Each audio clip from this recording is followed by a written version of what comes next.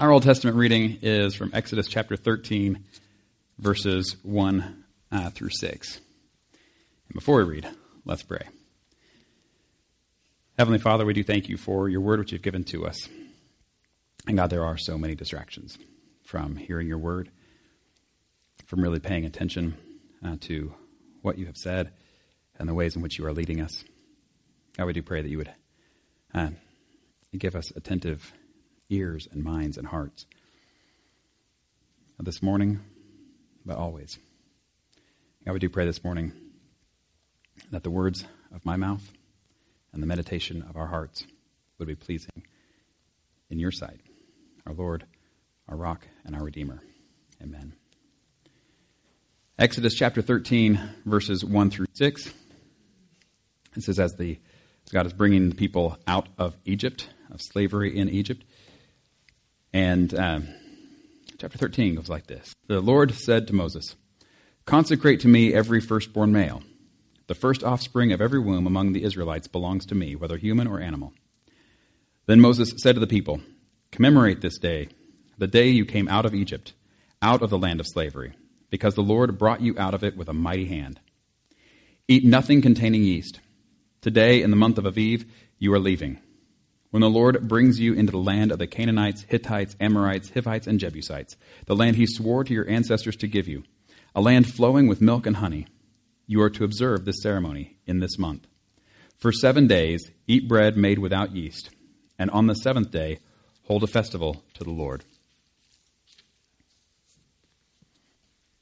Our gospel reading this morning is from Mark chapter 14, verses 66 through 72.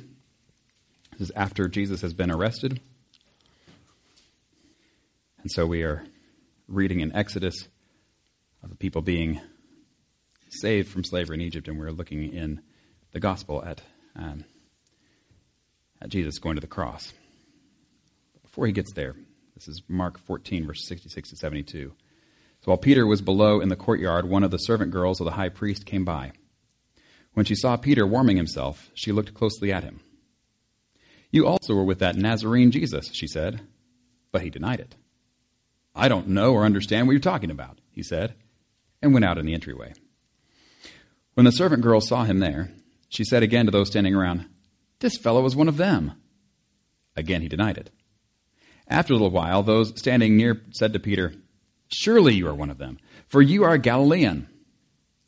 He began to call down curses, and swore to them, "I don't know this man you're talking about." Immediately the rooster crowed the second time. Then Peter remembered the word Jesus had spoken to him. "Before the rooster crows twice, you'll disown me 3 times. And he broke down and wept. This is the word of the Lord. Thanks be to God. Well, we are still looking at the book of Revelation, but that's not where we're going to start today. We'll get there. I'm going to start us in Ephesians chapter 6.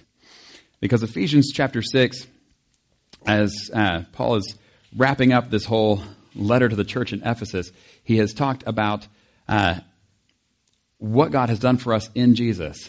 And in the whole first half of the letter. And the second half of the letter is, so then here's how you live. Here's how that actually goes for the people who are followers of Jesus. And then you get to the very end, and you get in chapter 6, starting in verse 10, he says, and this should sound familiar, he says, "Finally, be strong in the Lord and in his mighty power. Put on the full armor of God so that you can take your stand against the devil's schemes. For our struggle is not against flesh and blood, but against the rulers, against the authorities, against the powers of this dark world, and against the spiritual forces of evil in the heavenly realms. Therefore, put on the full armor of God so that when the day of evil comes, you may be able to stand your ground. And after you have done everything, to stand. Stand firm then, with the belt of truth buckled around your waist, with the breastplate of righteousness in place, and with your feet fitted with the readiness that comes from the gospel of peace. In addition to all this, take up the shield of faith, with which you can extinguish all the flaming arrows of the evil one. Take the helmet of salvation and the sword of the Spirit, which is the Word of God. And pray in the Spirit on all occasions, with all kinds of prayers and requests.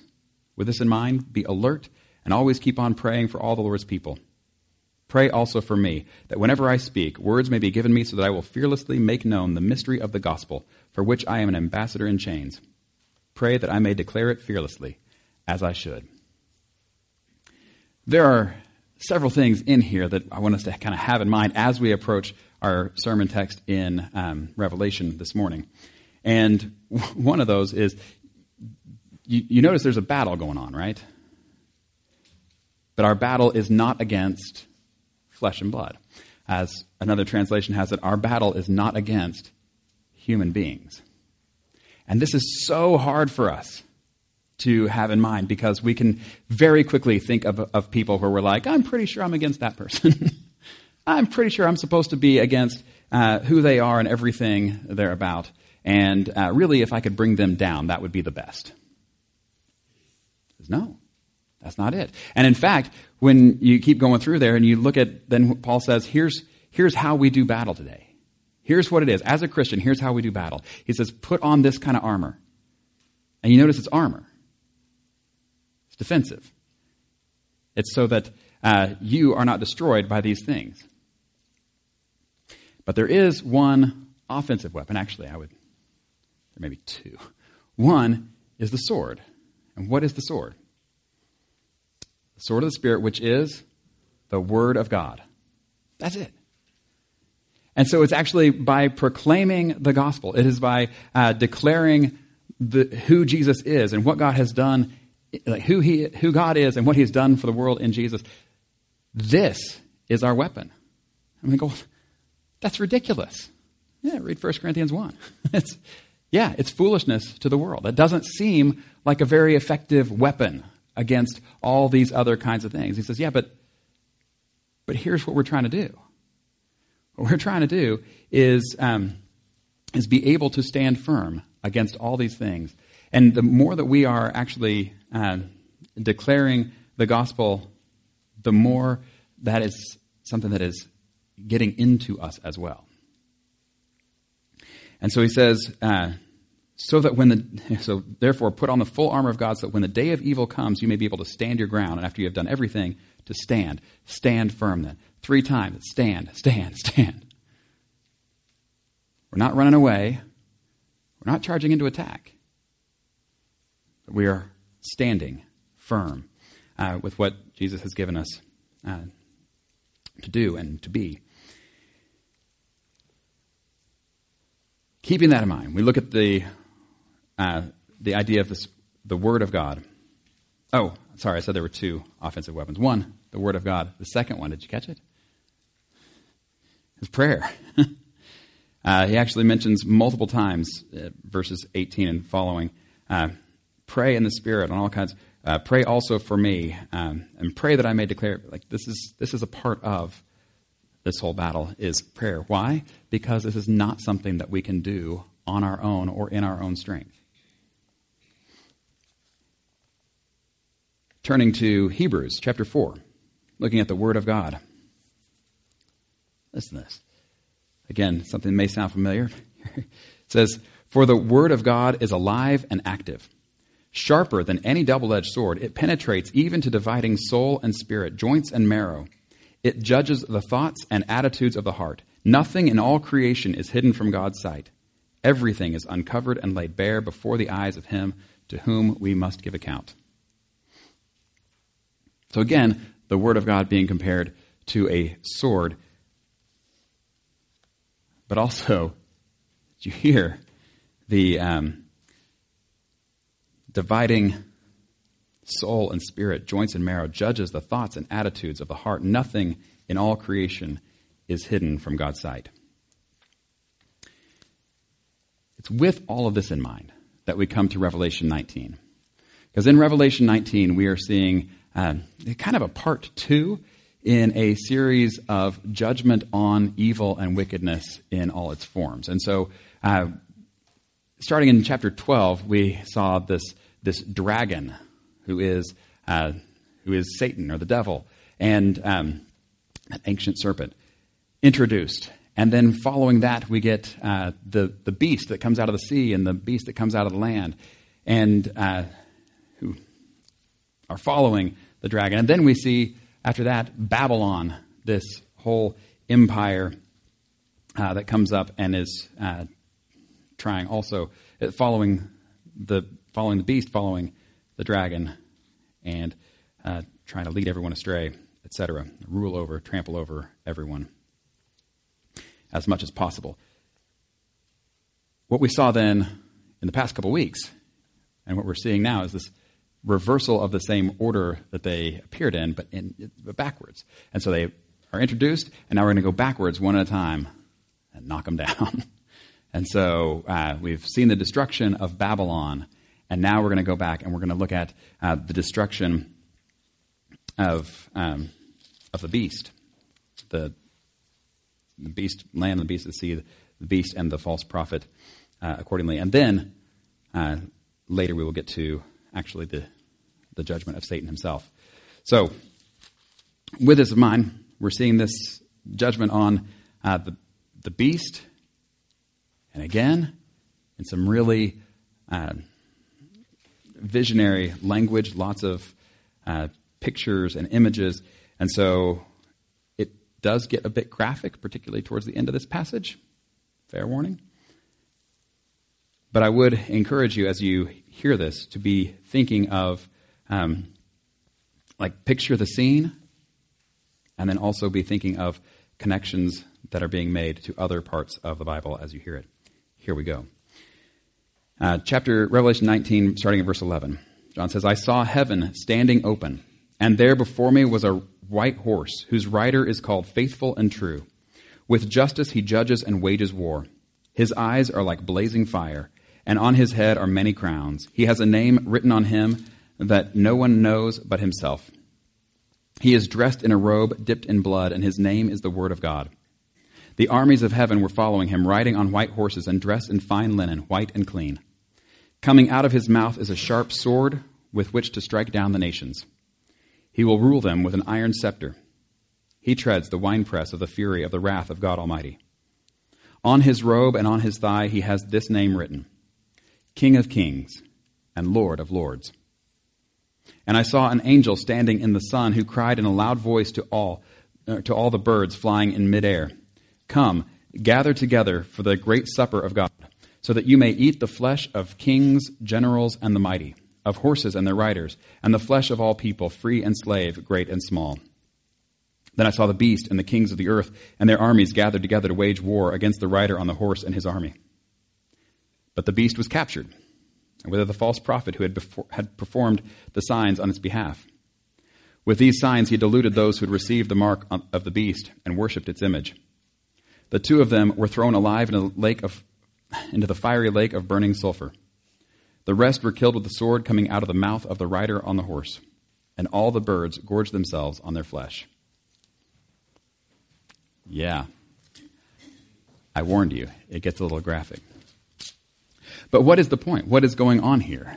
And it is that judgment of the beast and of the false prophet, which we've looked at before as the state, and then those who are kind of the false prophets trying to get people to worship the state, to get all of their identity from the state, and to serve the state in opposition to serving God. Now, that doesn't mean these are always in opposition, obviously. You look back to someone like Daniel, who's actually serving in the actual Babylon, and he is able to serve in Babylon. And that is not a problem until there are certain lines that are crossed. And Daniel at that point says, I cannot cross those lines. And so the question is not, can you be a good citizen of the kingdom of heaven, or a citizen of the country you belong to? It's not always either or. Sometimes you can be a good citizen of both. The question is, when you can't do both, which one has your loyalty? Which one has your ultimate allegiance?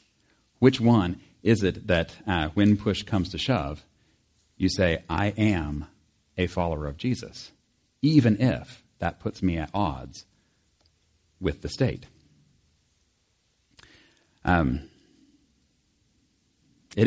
interesting that here in the United States we actually have a Pledge of Allegiance. And as a part of our Pledge of Allegiance, we say it is one nation under God. This is something that we do acknowledge, that even as we are pledging our allegiance to the state, it is by no means our ultimate allegiance, that belongs only and exclusively to God.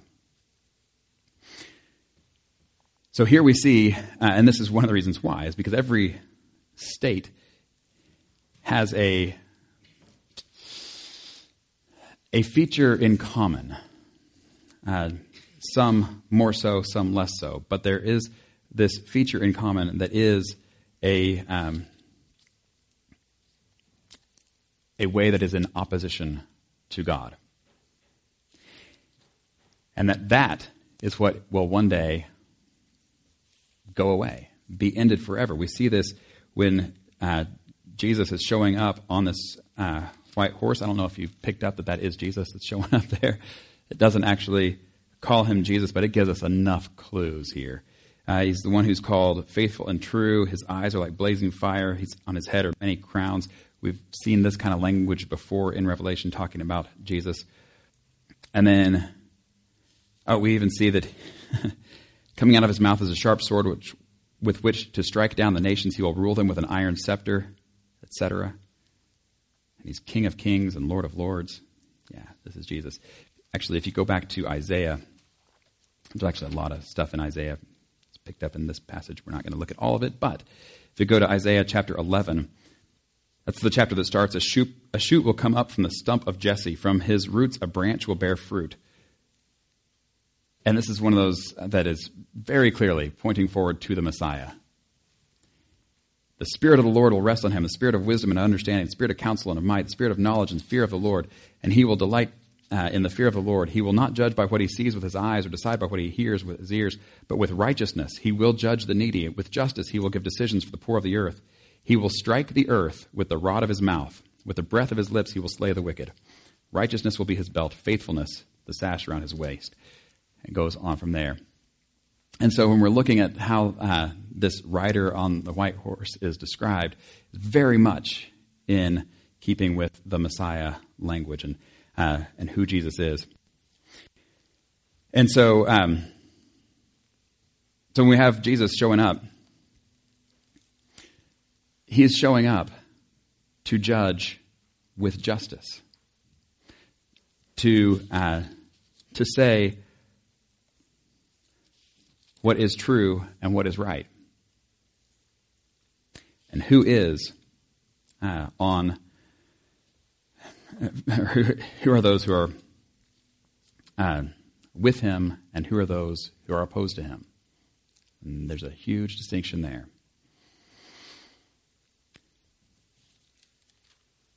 Notice also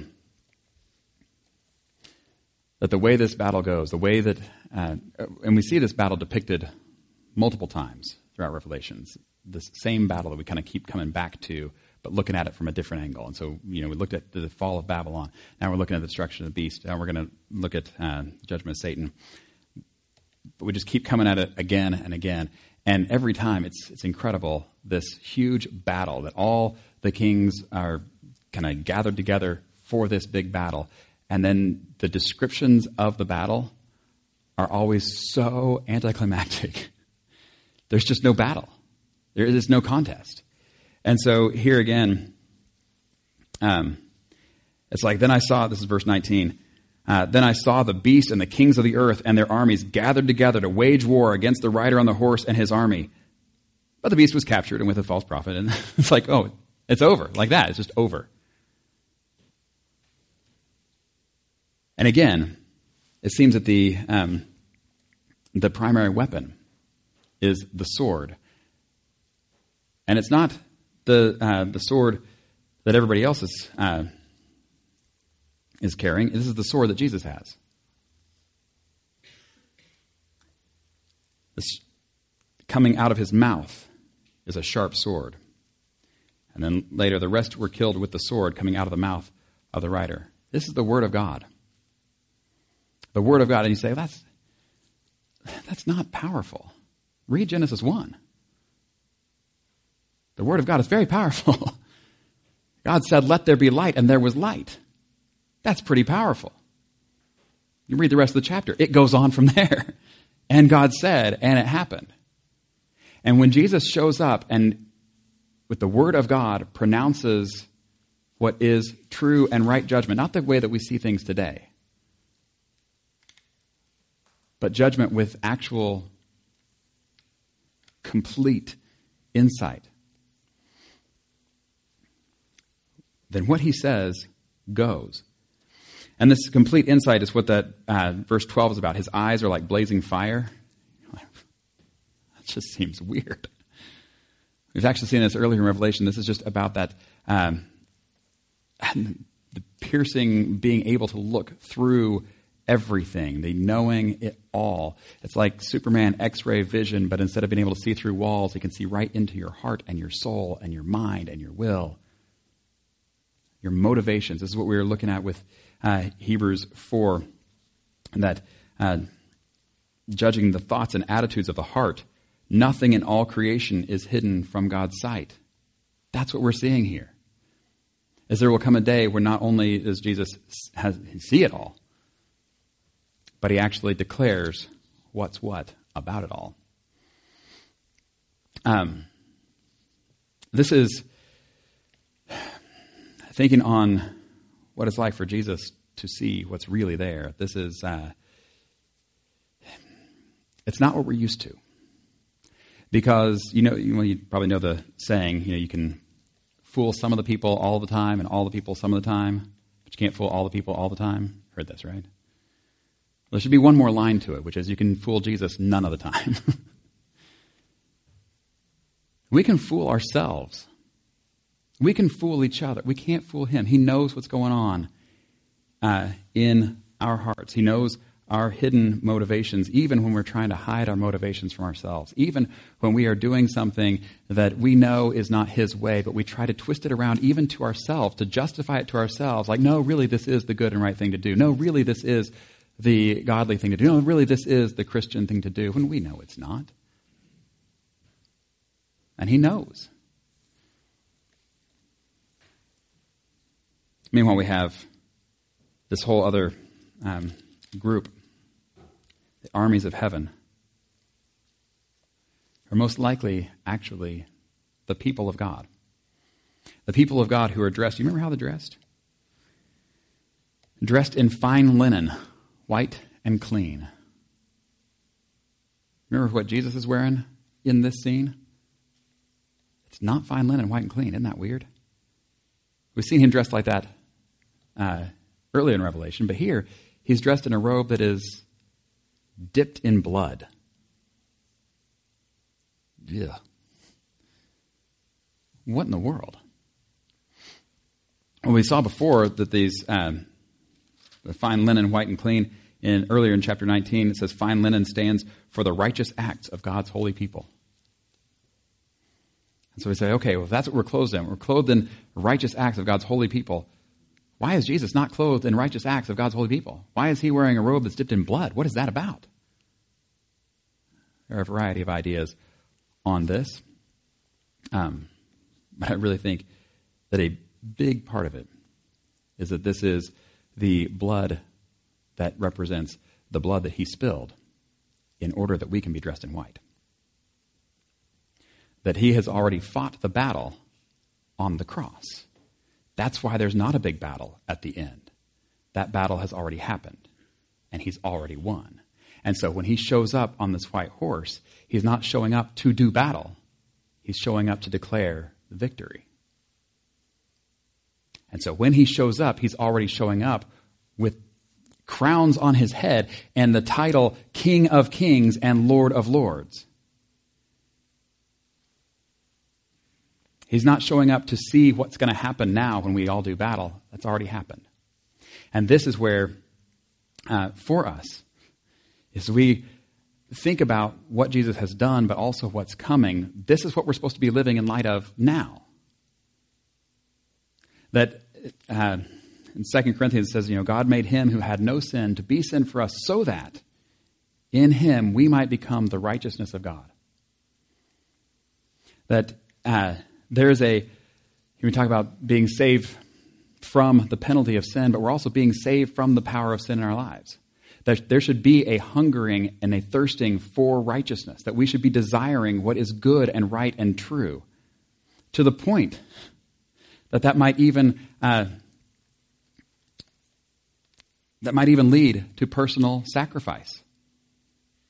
When we say, this is what would be good and right and true, but if I do that, I'd lose out financially. If I do that, I'd lose my standing in my community. If I do that, I might cause a relational strain. If I do that, what is good and what is right and what is true, I might have to pay a price. We should be hungering and thirsting for righteousness, that we would be willing to do what is good and right and true, trusting in Jesus, even when that means that we might personally have to sacrifice. I understand. This is not the message of the world. The message of the world is you do what's good and true is right when it benefits you. And when it doesn't, you try to get away with stuff and hope nobody notices. Right? That's the message of the world, isn't it? That's not the message of Jesus. It is, we should be longing for this, but not only should we be longing for it, but we should trust that in him we actually have the power to do what is good and true and right. That he has done for us what is necessary and given us his word and given us his Spirit to be able to do that which we could not do on our own. And this is what we should be longing for and striving for. And when we read back through that list again in Ephesians, this is what we're putting on, right? It's the belt of truth. It's the breastplate of righteousness.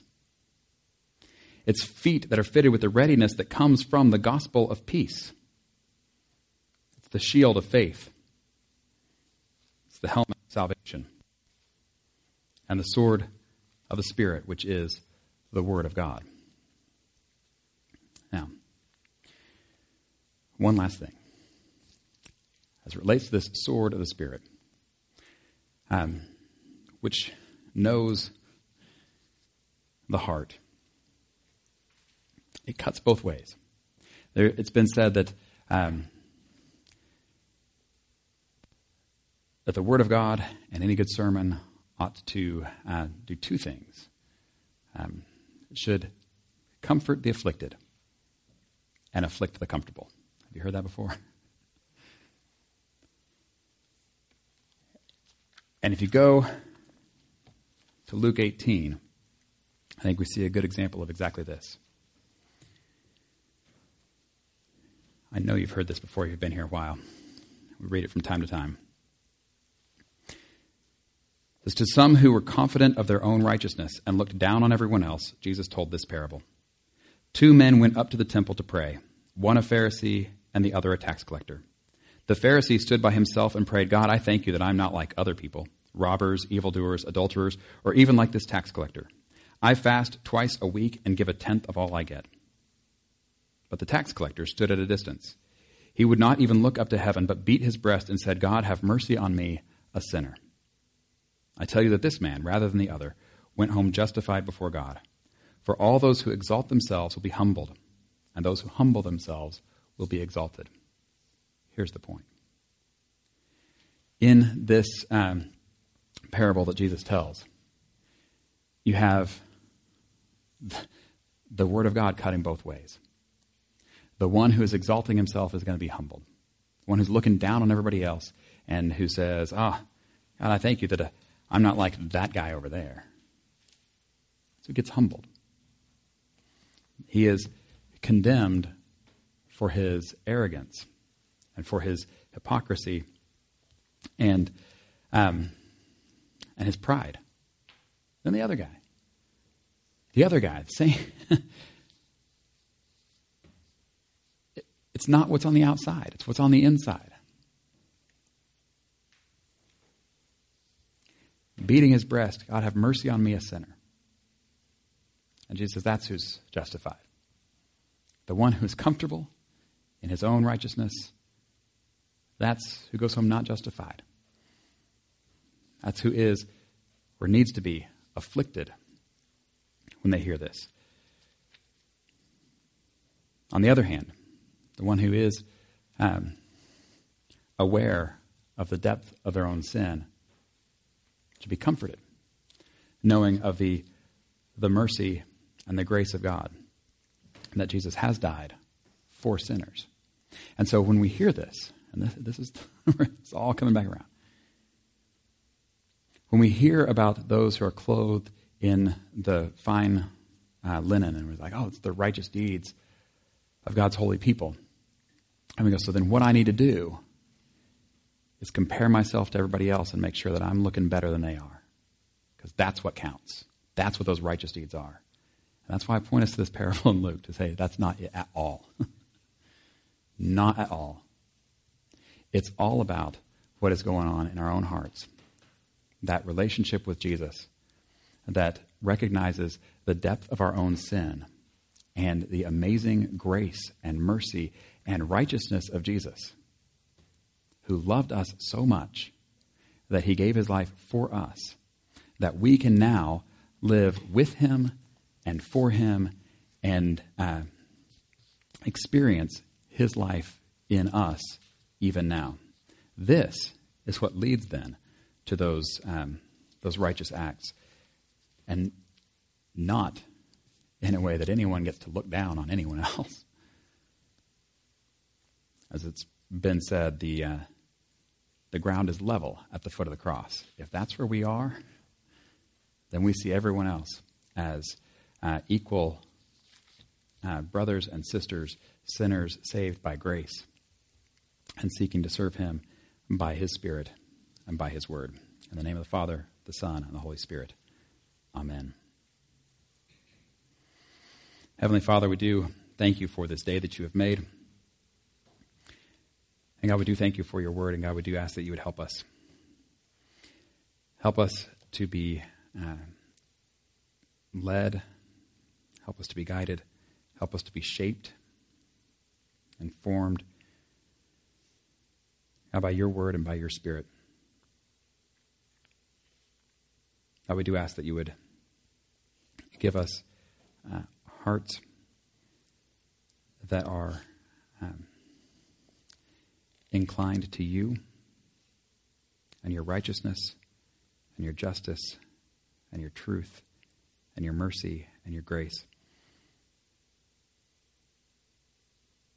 God, we pray that you would help us to see more and more rightly as we look to you, as we see ourselves, as we see those around us. Lord, help us to continue to walk close with you. And God, help us to be good ambassadors of you in this world. God, even as we put on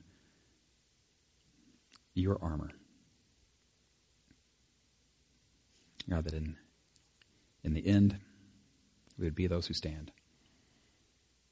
Lord, I pray all this in the name of Jesus, who taught us to pray, saying, Our Father, who art in heaven, hallowed be thy name. Thy kingdom come, thy will be done, on earth as it is in heaven. Give us this day our daily bread. Forgive us our debts, as we forgive our debtors. Lead us not into temptation. Deliver us from evil. For thine is the kingdom, and the power, and the glory forever. Amen.